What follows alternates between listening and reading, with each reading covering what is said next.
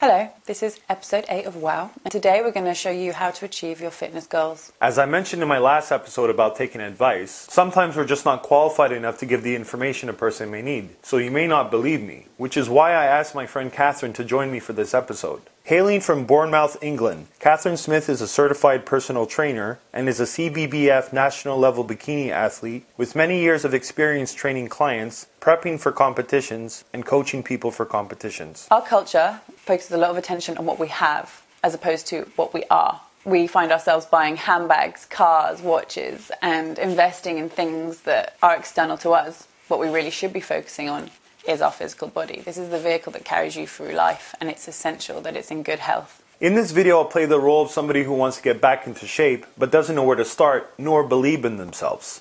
I'll ask some questions and have Catherine answer them. What are the first steps in order to get back into shape? First of all, you have to set a goal. Goal setting is essential. So it's okay to go in and say, hey, I'm going to lose some weight, but you will not get the same results. If you really, really want to achieve something, you've got to say, hey, I'm going to lose X amount in this amount of time. For me, my clients, I ask them to send me a picture of their goal body. Some of them even make it their wallpaper, their background, so they can look at it every day and be reminded of what they're going for. The second thing to consider when thinking about getting into shape is getting a coach or a trainer. Now, these things can be expensive, but if you invest in online coaching, it's not that much. You can find a lot of plans on the internet too. Another thing is there's a lot of apps, so you can check out the exercises online or check out the apps, but don't be afraid to get help or ask for help, or even if you have a friend that works out, because one of the most nerve-wracking things is going in and not knowing what you're doing. Last but not least, diet. Plan what you're going to eat. It's hard because a lot of people think the less you eat, the more weight you're going to lose, but that's wrong. Your metabolism will adjust according to the deprivation. So if you want to maximize your weight loss, you've got to increase your metabolism, get it moving as fast as possible. Make sure you diet is 70% diet.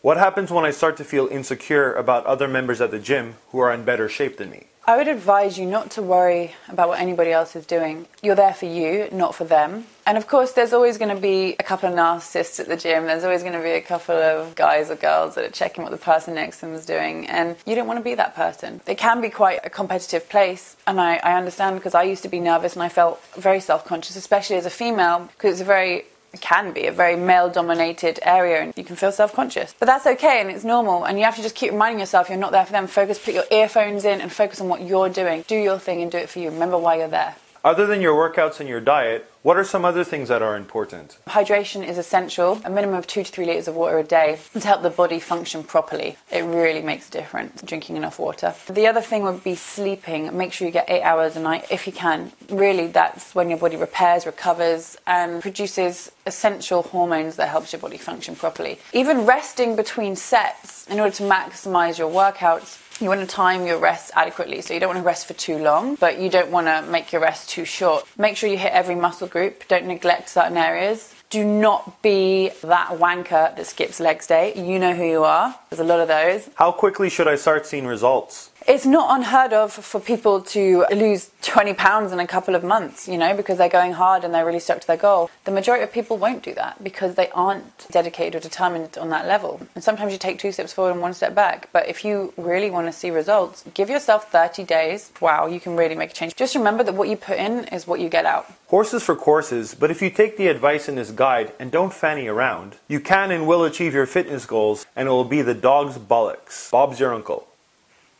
I believe in you. I believe in you too. I personally struggled with giving up sugar, so I swapped it for stevia. What are your bad habits? What do you struggle with? Let me know in the comments below. Also, if you know anyone that would find this video helpful, feel free to share it with them, because sharing is caring. I'll be posting episode 9 next week. He posts a new episode every Wednesday. And in the meantime, you can email me at tc@troycarter.com if you have something you want me to talk about, as well as subscribe to my YouTube channel so you'll be the first to know when I post something new.